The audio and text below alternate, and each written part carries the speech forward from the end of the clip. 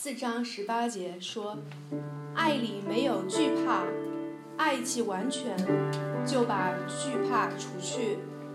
那我们可以感谢神，让我们可以除去一颗惧怕的心，坦然无惧的来到他的面前，回到天父的面前。我们一起来唱《回家》。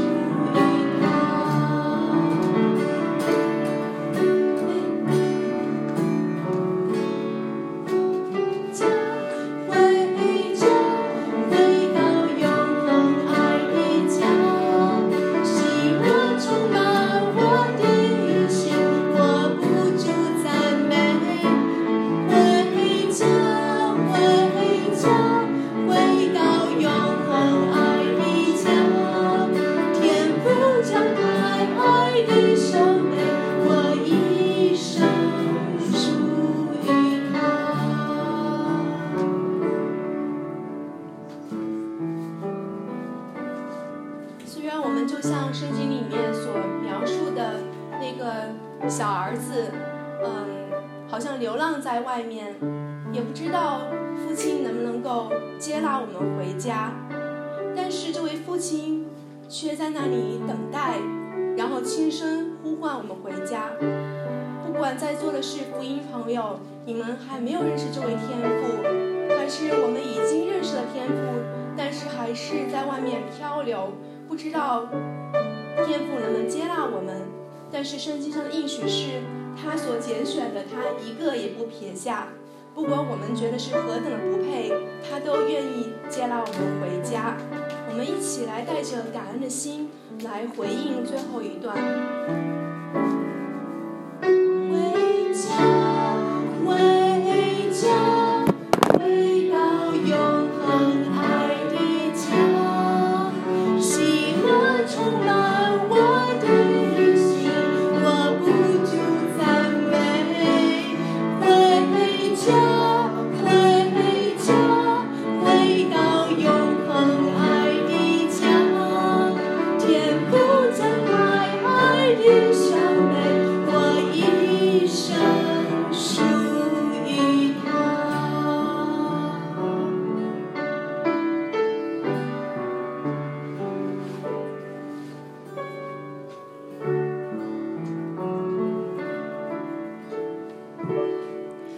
亚书8章26节说：况且我们的软弱有圣灵帮助，我们本不晓得当怎样的祷告，是圣灵用说不出的叹息替我们祷告。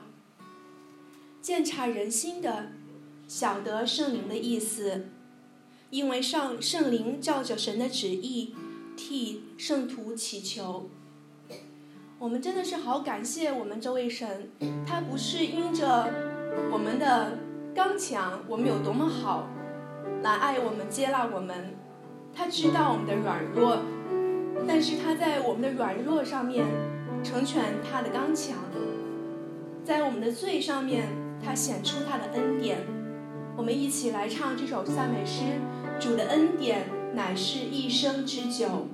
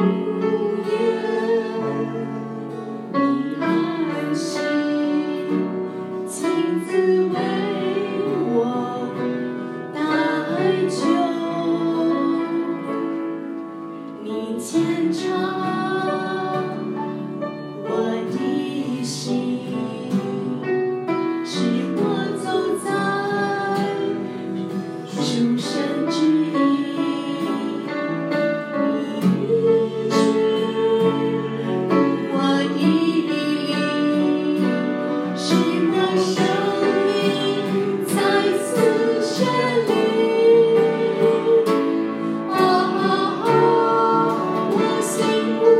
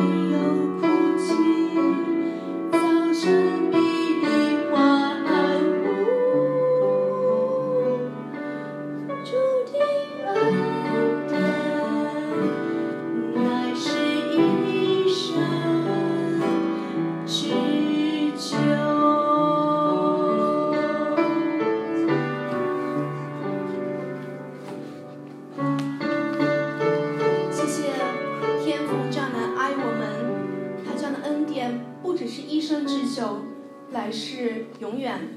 我们一起来唱 In Christ Alone， 唯有在耶稣基督里面，我们得着这永远的生命。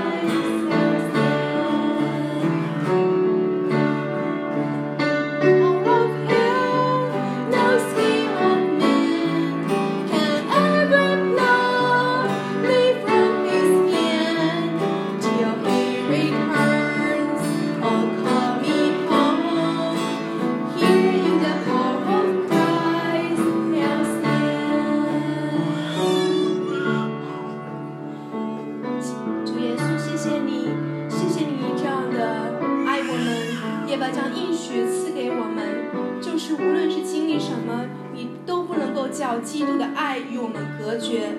主，虽然我们软弱，但是你依然爱我们，你也完全的改变了我们生命的方向。我们谢谢你，我们也把下面的时间交到主你的手中，求主你的圣灵开我们的眼睛，让我们能够听到你的话语，就得这样的力量。我们不配的祷告，奉靠主耶稣基督的名求，阿们。请弟兄姐妹请坐。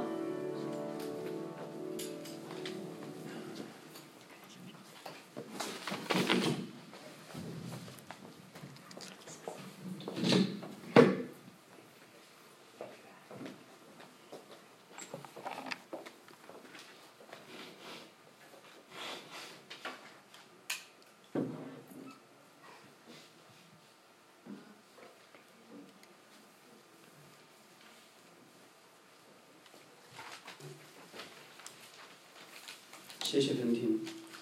我们今天实际上有一个家庭是新来的，曹先生，叫曹少师还有他太太，他们是陪着儿子来考察这个本利本，所以他们的儿子有可能会在下学期来本利本。欢迎你们，他们从山东济南过来，所以你还没受，我知道你还没受洗是吧？他是准备下周回去以后回国就受洗，所以欢迎你们到我们教会。好，如果大家有圣经或者有今天的程序单，我邀请你们打开到罗马书的8章，我们要一起来读8章的18到30节。罗马书的8章18节说：“我想现在的苦楚，若比起将来要显于我们的荣耀，就不足介意了。受造之物切望等候神的种子显出来，因为受造之物伏在虚空之下，不是自己愿意，乃是因那叫他如此的。但受造之物仍然指望脱离败坏的辖制，得享神儿女自由的荣耀。我们知道一切受造之物一同叹息劳苦，直到如今。不但如此，就是我们这有圣灵初结果子的，也是自己心里叹息，等候得着儿子的名分，乃是我们的身体得赎。我们得救是在乎盼望，只是所见的盼望，不是盼望。谁还盼望他所见的呢？但我们若盼望那所不见的，就必忍耐等候。况且我们的软弱有圣灵帮助，我们本不晓得当怎样祷告，只是圣灵亲自用说不出的叹息替我们祷告，鉴察人心的晓得圣灵的意思，因为圣灵照着神的旨意替圣徒祈求。我们晓得万事都相互效力，叫爱神的人得益处，就是按他旨意被招的人。因为他预先所知道的人，就预先定下效法他儿子的榜样，使他儿子在许多弟兄中做长子。预先所定下的人，又招他们来；所招来的人，又称他们为义；所称为义的人，又叫他们得荣耀。这是神的话语。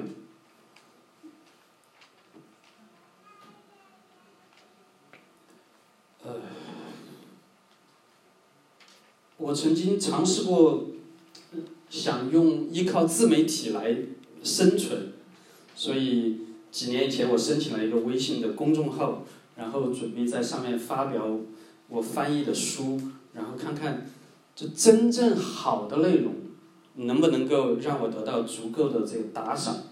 然后大概经过了1-2个月，我得到的是2个结论。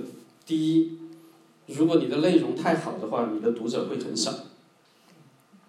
所以我至少需要学会怎么样成为一个标题党，因为标题如果短于15个字，又缺少3个惊叹号以上的这种标题，基本上就没人读了文章。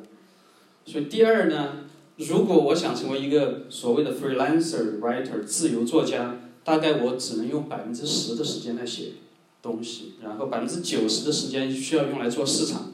怎么做呢？就是我凡是碰到一个人，不管我是跟他是从小穿开裆裤的时候就认识的，还是只认识第1天的点头之交，我都得用热情到他想吐出来的方式给他介绍我的身份，然后我的公众号是什么，我的微博是什么，我的网站是什么，然后再给他一个名片，上面有个2维码，然后必须监督他立刻就拿着手机扫我的2维码，然后上去。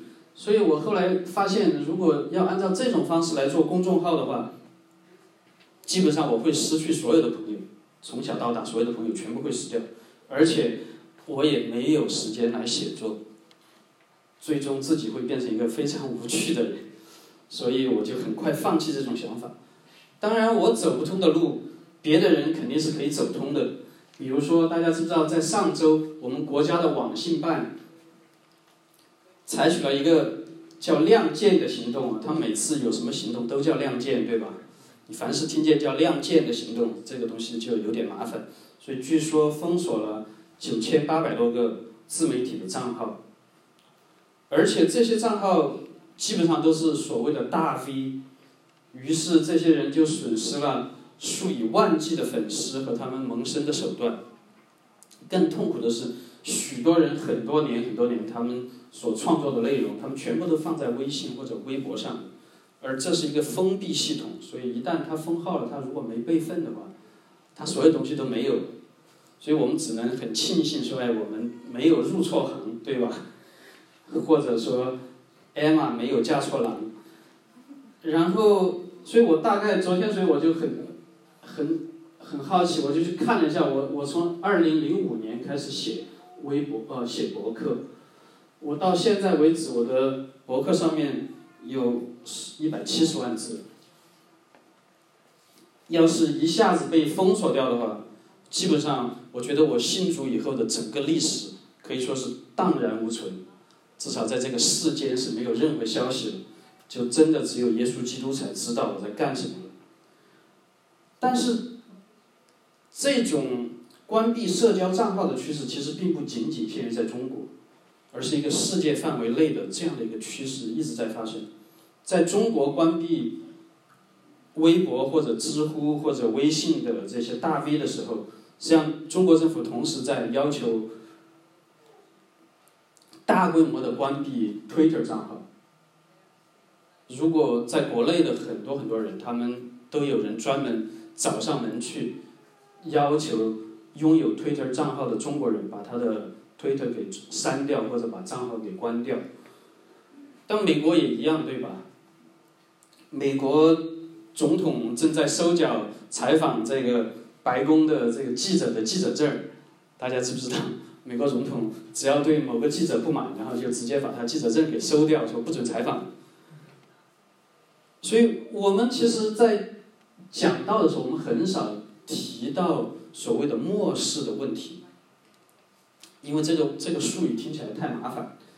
但是从我个人的感受来说，从我的这个行业背景，我做 IT 的背景和我这样支持自由开源软件和自由上网的这种角度来看，这种大规模的网络监控和限制，以及由此导致的自我审查，其实已经让我体会到前所未有的这种末世要来临的这种痛苦。而且最痛苦的是什么？你看不到任何的希望，你看不到任何的希望。我已经关闭了我的 Facebook， 然后把我的微信签名也已经改成不看微信，有事请发邮件。但是我所有的朋友基本上没有人在意，他们继续在微信上找我，然后觉得微信方便，而且好像他们觉得我没什么好害怕的，我没什么害怕被政府看到的，政府要看就看吧，反正我就发一些风花雪月的东西，而且我已经自我审查了，所以我不在乎再被政府监控一下。就像我们的著名的百度的总裁李彦宏所说的，他说什么？中国人是更加开放的，中国人对隐私问题更加开放，相对来说不是那么敏感。如果他们可以用隐私来换取便利、安全或者效率，那么在很多情况下他们是愿意这样做的。如果他们希望便利的话，他们希望可以用手机购物，可以希望聊天，可以跟朋友连接的话，所以他们愿意出卖隐私的。隐私对他们来说是无所谓的，所以大家也就无所谓了。所以这让我想起的是这位老兄1999年的电影叫《黑客帝国》，它里面有一个末世的场景，实际上是这样一个场景。这个人叫 Cypher， 他是反抗军的一个干将，但是在经过9年的反抗以后，他终于决定要投降了。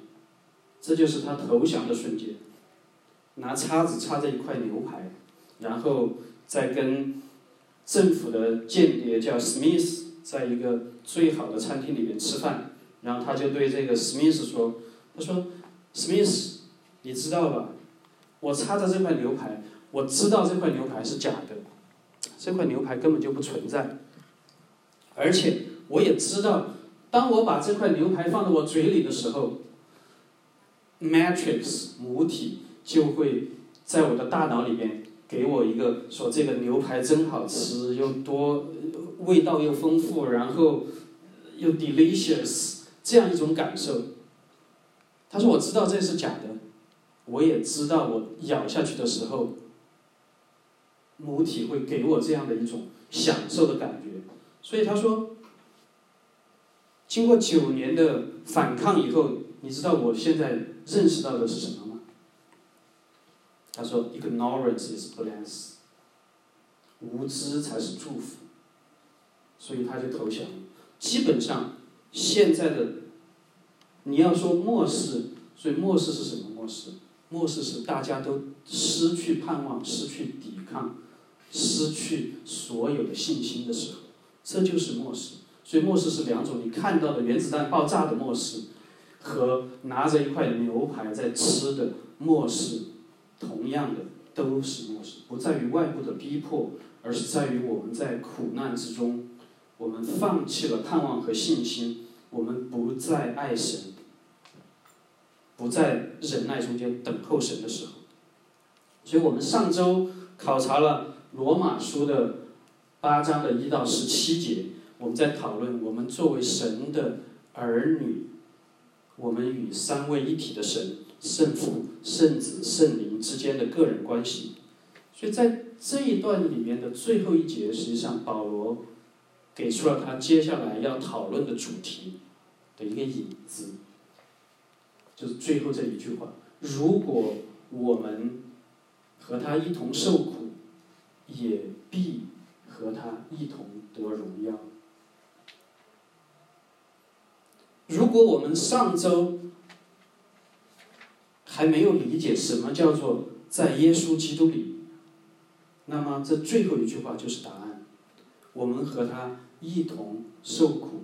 你在耶稣基督里跟耶稣一起是什么意思？跟他一起受苦，也必和他一同得荣耀。因为没有耶稣基督，我们所受的这一切的苦就是徒然的，我们所盼望的荣耀也是必然要幻灭的。然而当我们跟他一同受苦的时候，我们就算作在他的里面，对，将来必跟他一起得荣耀。所以被圣灵所引导在耶稣基督里的生活，简单来说就是如此。但是接下来，所以保罗拿着这个引子，在他的8章的18到30节里面，将这个引子做了详细的展开。但是按照他自己的思路，所以我们大体上会讨论3个要点。18到21节，他讨论的是末世里面，所以我们现在的苦难和将来的荣耀之间的对比。然后在22到27节，他讨论的是我们现在的叹息、忍耐、祷告和我们将来的盼望。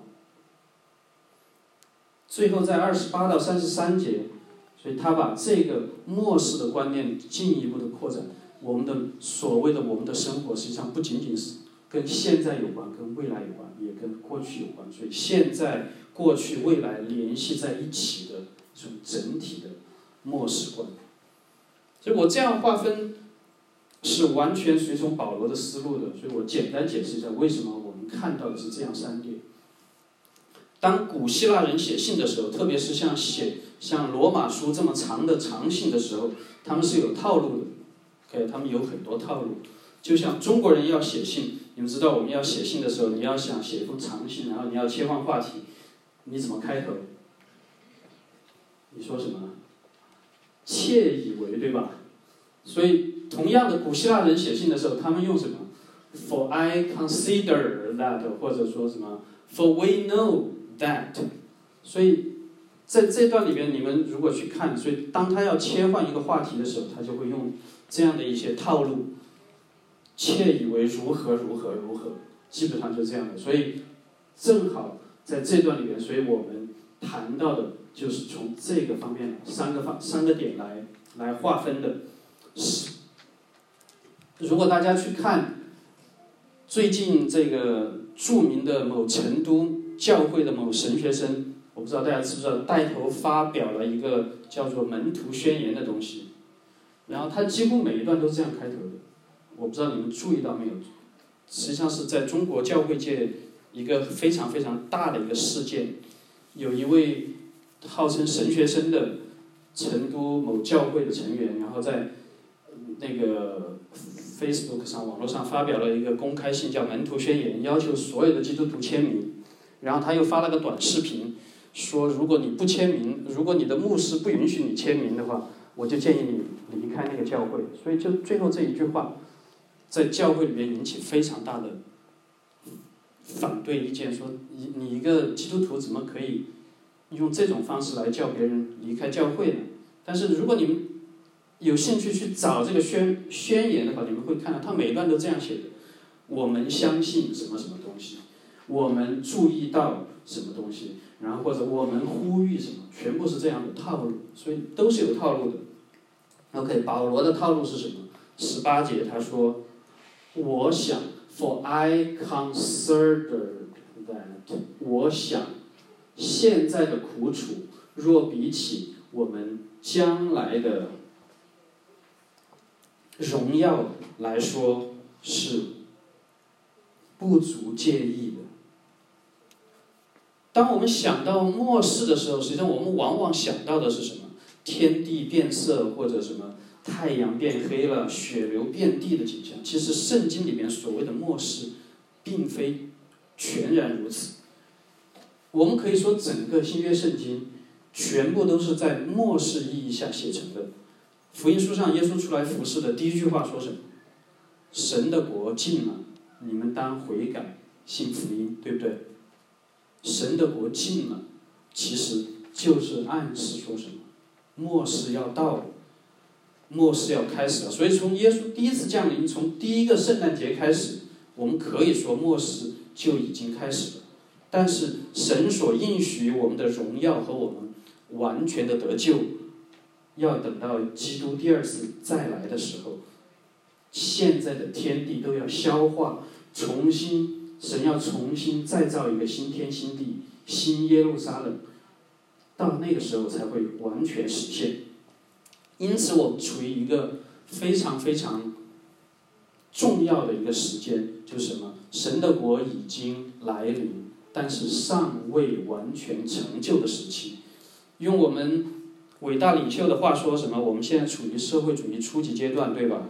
但是盼望着共产主义的到来，或者按照伟大领袖的导师恩格斯的话说，我们现在是从必然王国到自由王国螺旋上升的这样的一个发展的阶段。但是我们每一个人的生活，我们每一个人的生活态度，都应当以末世论为依据，因为我们对这个世界和人类命运的认识，或者对你自己的命运的认识，其实决定了你的价值观，也决定了你在生活中间各个事情的优先级别，你怎么样去处理它，怎么样去对待它的问题。所以它并不是说没有应用的末世只是一个概念，而是你们可以实际应用到生活中间的。所以保罗用了一个类比来说明我们现在的苦楚和将来的荣耀之间的对比。他说：受造之物切望等候神的种子显出来，因为受造之物伏在虚空之下，不是自己愿意，乃是因那叫他如此的。但受造之物仍然指望脱离败坏的辖制，得享神儿女自由的荣耀。所以很简单，我们人类的身上带有神的形象，但是当人类犯罪堕落的时候，整个受造界所有被造物都受到咒诅。从前一切树上的果子都可以好做食物，现在却长出的是什么？荆棘和蒺藜来，对吧？从前你走在路上，伸手就可以摘智慧树和生命树的果子吃，还可以顺手摘一个给你丈夫吃。但是现在你却需要什么？汗流满面，披星戴月，才得糊口。所以这种苦难并不是什么你今天偶然得了疾病，或者丢了工作，或者出了车祸一样的苦难，而是一种更加本质的，我们叫 universal 的，和我们的宇宙跟我们的生命切切相关的苦难，甚至于连被造的这些万物都切望脱离这种败坏的辖制，因为他们也被什么放在毫无意义的虚空之下，不是他们自己愿意，而是被罪辖制和强迫，不得自由。同样的，上周在杭州，据说为了准备2020年的亚运会，然后杭州全程打狗，从这个狗的主人手上直接把狗抢下来，然后放到一个这个渔网里边，然后直接就扔到水里面去，全程干这种事情。或者仙境一样美丽的北京，也在上周重新回来了。这是什么东西？雾霾，对吧？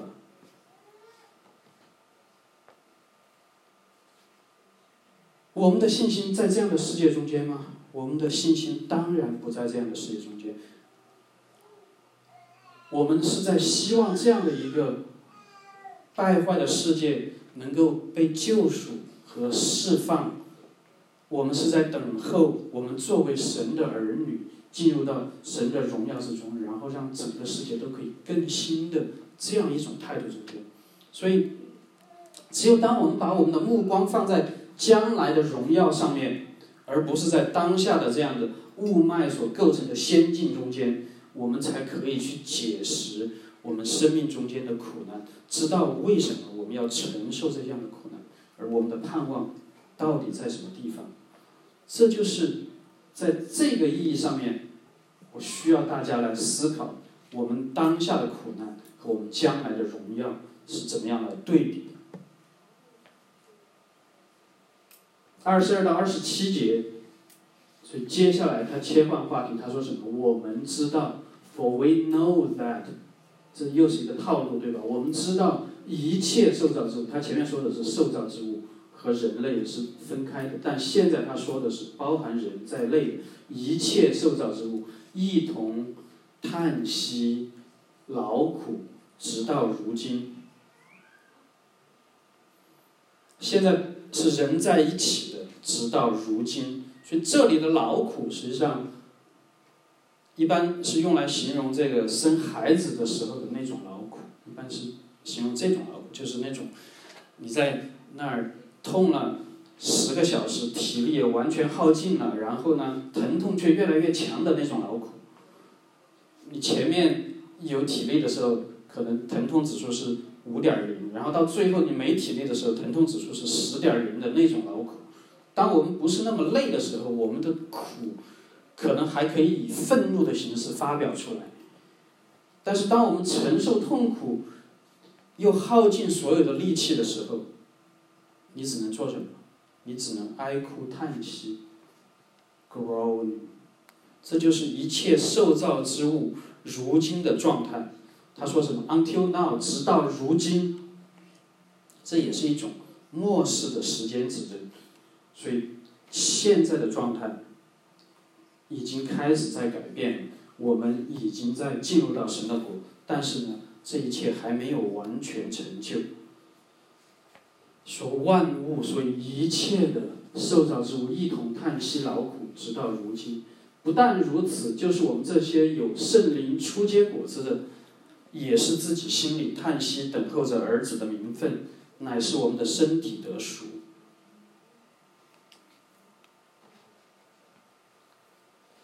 当我们相信耶稣的时候，其实我已经知道我的灵魂已经得了救赎。这就是所谓的初结果子。这个词是我在这儿放了一个 birth certificate， 因为这个 first fruit 初结果子，实际上它在宗教意义上面，它指的是就是你在地里边收割的第一批你的收成，或者是你的牛羊头生的这东西呢就是天然的是要献给神的，不管你拜哪个神，这些东西叫什么？叫 first fruits， 初结的果子，都是归给神所有的。但是在这里呢，实际上这个 first fruits 它还另外一个意思是什么 ？birth certificate 是出生证明的意思。因为我们在信主的时候，实际上我们已经拿到了我们的出生证，我们已经被圣灵所重生了。但是呢，我们仍然在什么？心里边在叹息，要等候你的财产可以被继承，等候你完全的得到儿子的名分。我们得救是在乎盼望，但是所见的盼望就不是盼望，因为谁盼望他所见的呢？你已经拥有的东西，你还盼望什么呢？你盼望的唯独只有是你说还没有的。我们若盼望那所不见的，但就需要什么？需要忍耐，需要等候。但是那看不见的东西对我们来说是一个非常非常复杂的东西，对吧？看不见我怎么盼望？所以我们往往连祷告，我怎么祷告，我祷告什么我都不知道。就这个意思，你看不见，所以你就不知道怎么祷告。所以我们软弱，就是在这种情况下出来的。但是我们的软弱是什么？有圣灵的帮助，所以我们本不晓得怎样祷告，我们不知道为什么祷告，祷告哪个项目，要做什么求神的时候，圣灵亲自用说不出来的叹息替我们祷告。圣灵是三位一体的神的第三个位格，他知道神的旨意，他也知道人的心，所以他代替我们用 wordless 没有话语的叹息，照着神的旨意替我们来祷告祈求。这种盼望就是需要忍耐的，除非耶稣今天就降临，否则我们所有的人，我们的身体还是要经历那个过程，对吧？经历那个败坏死亡的过程，然后才能够进入到荣耀里面。所以不管你是用什么一种方式去经历，你都会觉得什么？软弱，都会觉得迷惑、无助，或者是无法看清楚未来的方向，甚至于，所以我们都不知道我们要祷告什么，因为我们不知道神给我们每个人完全的旨意是什么。但是只要我们存着盼望，知道盼望就是盼望那所不见的，知道我们得救在乎盼望，知道那洞察一切的三位一体的第三个位格圣灵，在他没有任何无知的地方，他知道一切，在他没有任何不明白的地方，在他没有任何的奥秘可以隐藏，而他会亲自的用无言的叹息来为我们祷告，为我们求神。所以我们的盼望应该是更加的坚固。对我来说，对我个人来说，所以再也没有比这更好的盼望。圣灵亲自用他说不出来的叹息为我们祷告，甚至这句话在诗意上面都可以基本上满足我那个文艺范儿的心，对吧？现在我看着你们，然后有谁软弱需要祷告，我都是什么深深的叹一口气，然后就好了，对吧？然后我就为你们所有的人都祷告完了，这样多好啊！所以我们的盼望在哪里？而你得救完全在乎盼望。那么最后在末世里边，我们如何靠着圣灵来生活？我们已经考察了现在的苦难和将来的荣耀之间的对比，我们已经知道了现在的叹息祷告和将来得救的盼望之间的联系，我们也知道我们跟神那种亲密的关系，所以还有什么可说的？保罗第三个套路说什么？我们晓得 ，and we know that， 我们还知道什么？万事都互相效力，叫爱神的人得益处，就是按照他的旨意被召的人，因为他预先所知道的人，就预先定下效法他儿子的模样，使他在许多的弟兄中做长子。而他预先所定下的人，他又招他们来，所招来的又称他们为义，所称他们为义的又叫他们得荣耀。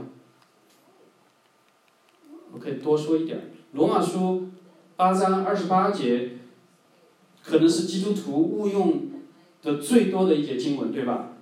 我们的逻辑是，既然神爱我，既然我爱神，神就会什么？让万事相互效力，然后让我得到益处，对不对？这个三段论什么毛病也没有，而且保罗说什么？每个人都应当晓得，所以如果你不晓得的话，你叫无知，所以你应该晓得万事相互效力，让我可以得到益处。成功神学就这样来的，而且走得更远，还可以说什么？如果你不成功，你就不是真正的爱神，就不是真正的信仰，就是你的信心有问题了。所以教会里边谁有钱谁就什么生命好，谁给的奉献多谁就是大爷，我们就请他来讲道，请他来做见证。我不是说基督徒不能成功，有的时候我看着我们家几个孩子慢慢长大，我觉得我比亚伯拉罕或者以撒还成功，对吧？而是说在这里的上下文实际上完全不是在讲成功神学的事情。因为什么叫爱神的人？什么叫爱神的人？他其实是定义就在这句话里面，对吧？爱神的人是按他的旨意被召的人，这才叫爱神的人。神呼召我们的旨意是什么？29节给我们答案，对吧？神呼召我们是做什么的？使他效法他儿子的模样，然后呢，使他的儿子耶稣基督在所有的弟兄中间可以做长子。所以这才是神呼召我们的目的。那么我们这些蒙召的人有何益处？我们的益处是什么？我们的益处是神称我们为义，又叫我们可以在将来得荣耀，这才是我们的益处。所以荣耀这个词不是一个光学上的术语，这个是保罗。所以你们看他画后边都有一个这个光环，好像我们理解这就叫荣耀。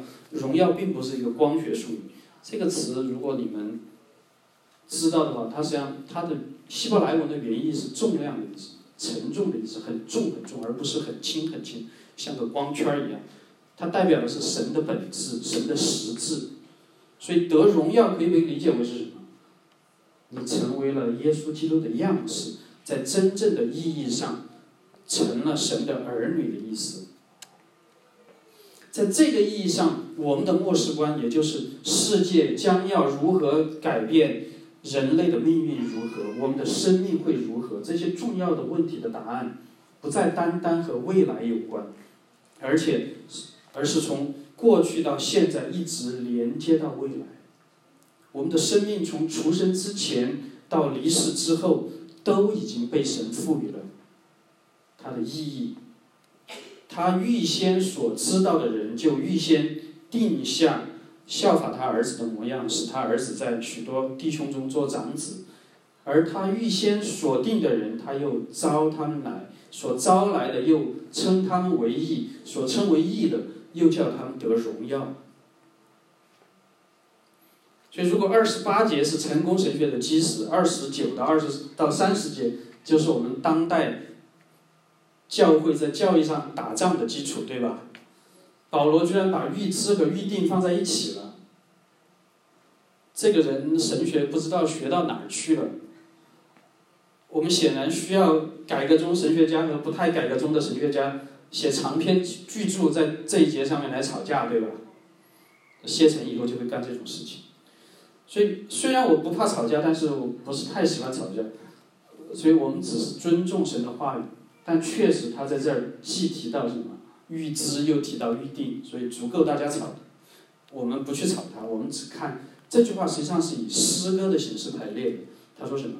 他预知的人，他就预定效法他儿子的模样；他预定的人，他就什么？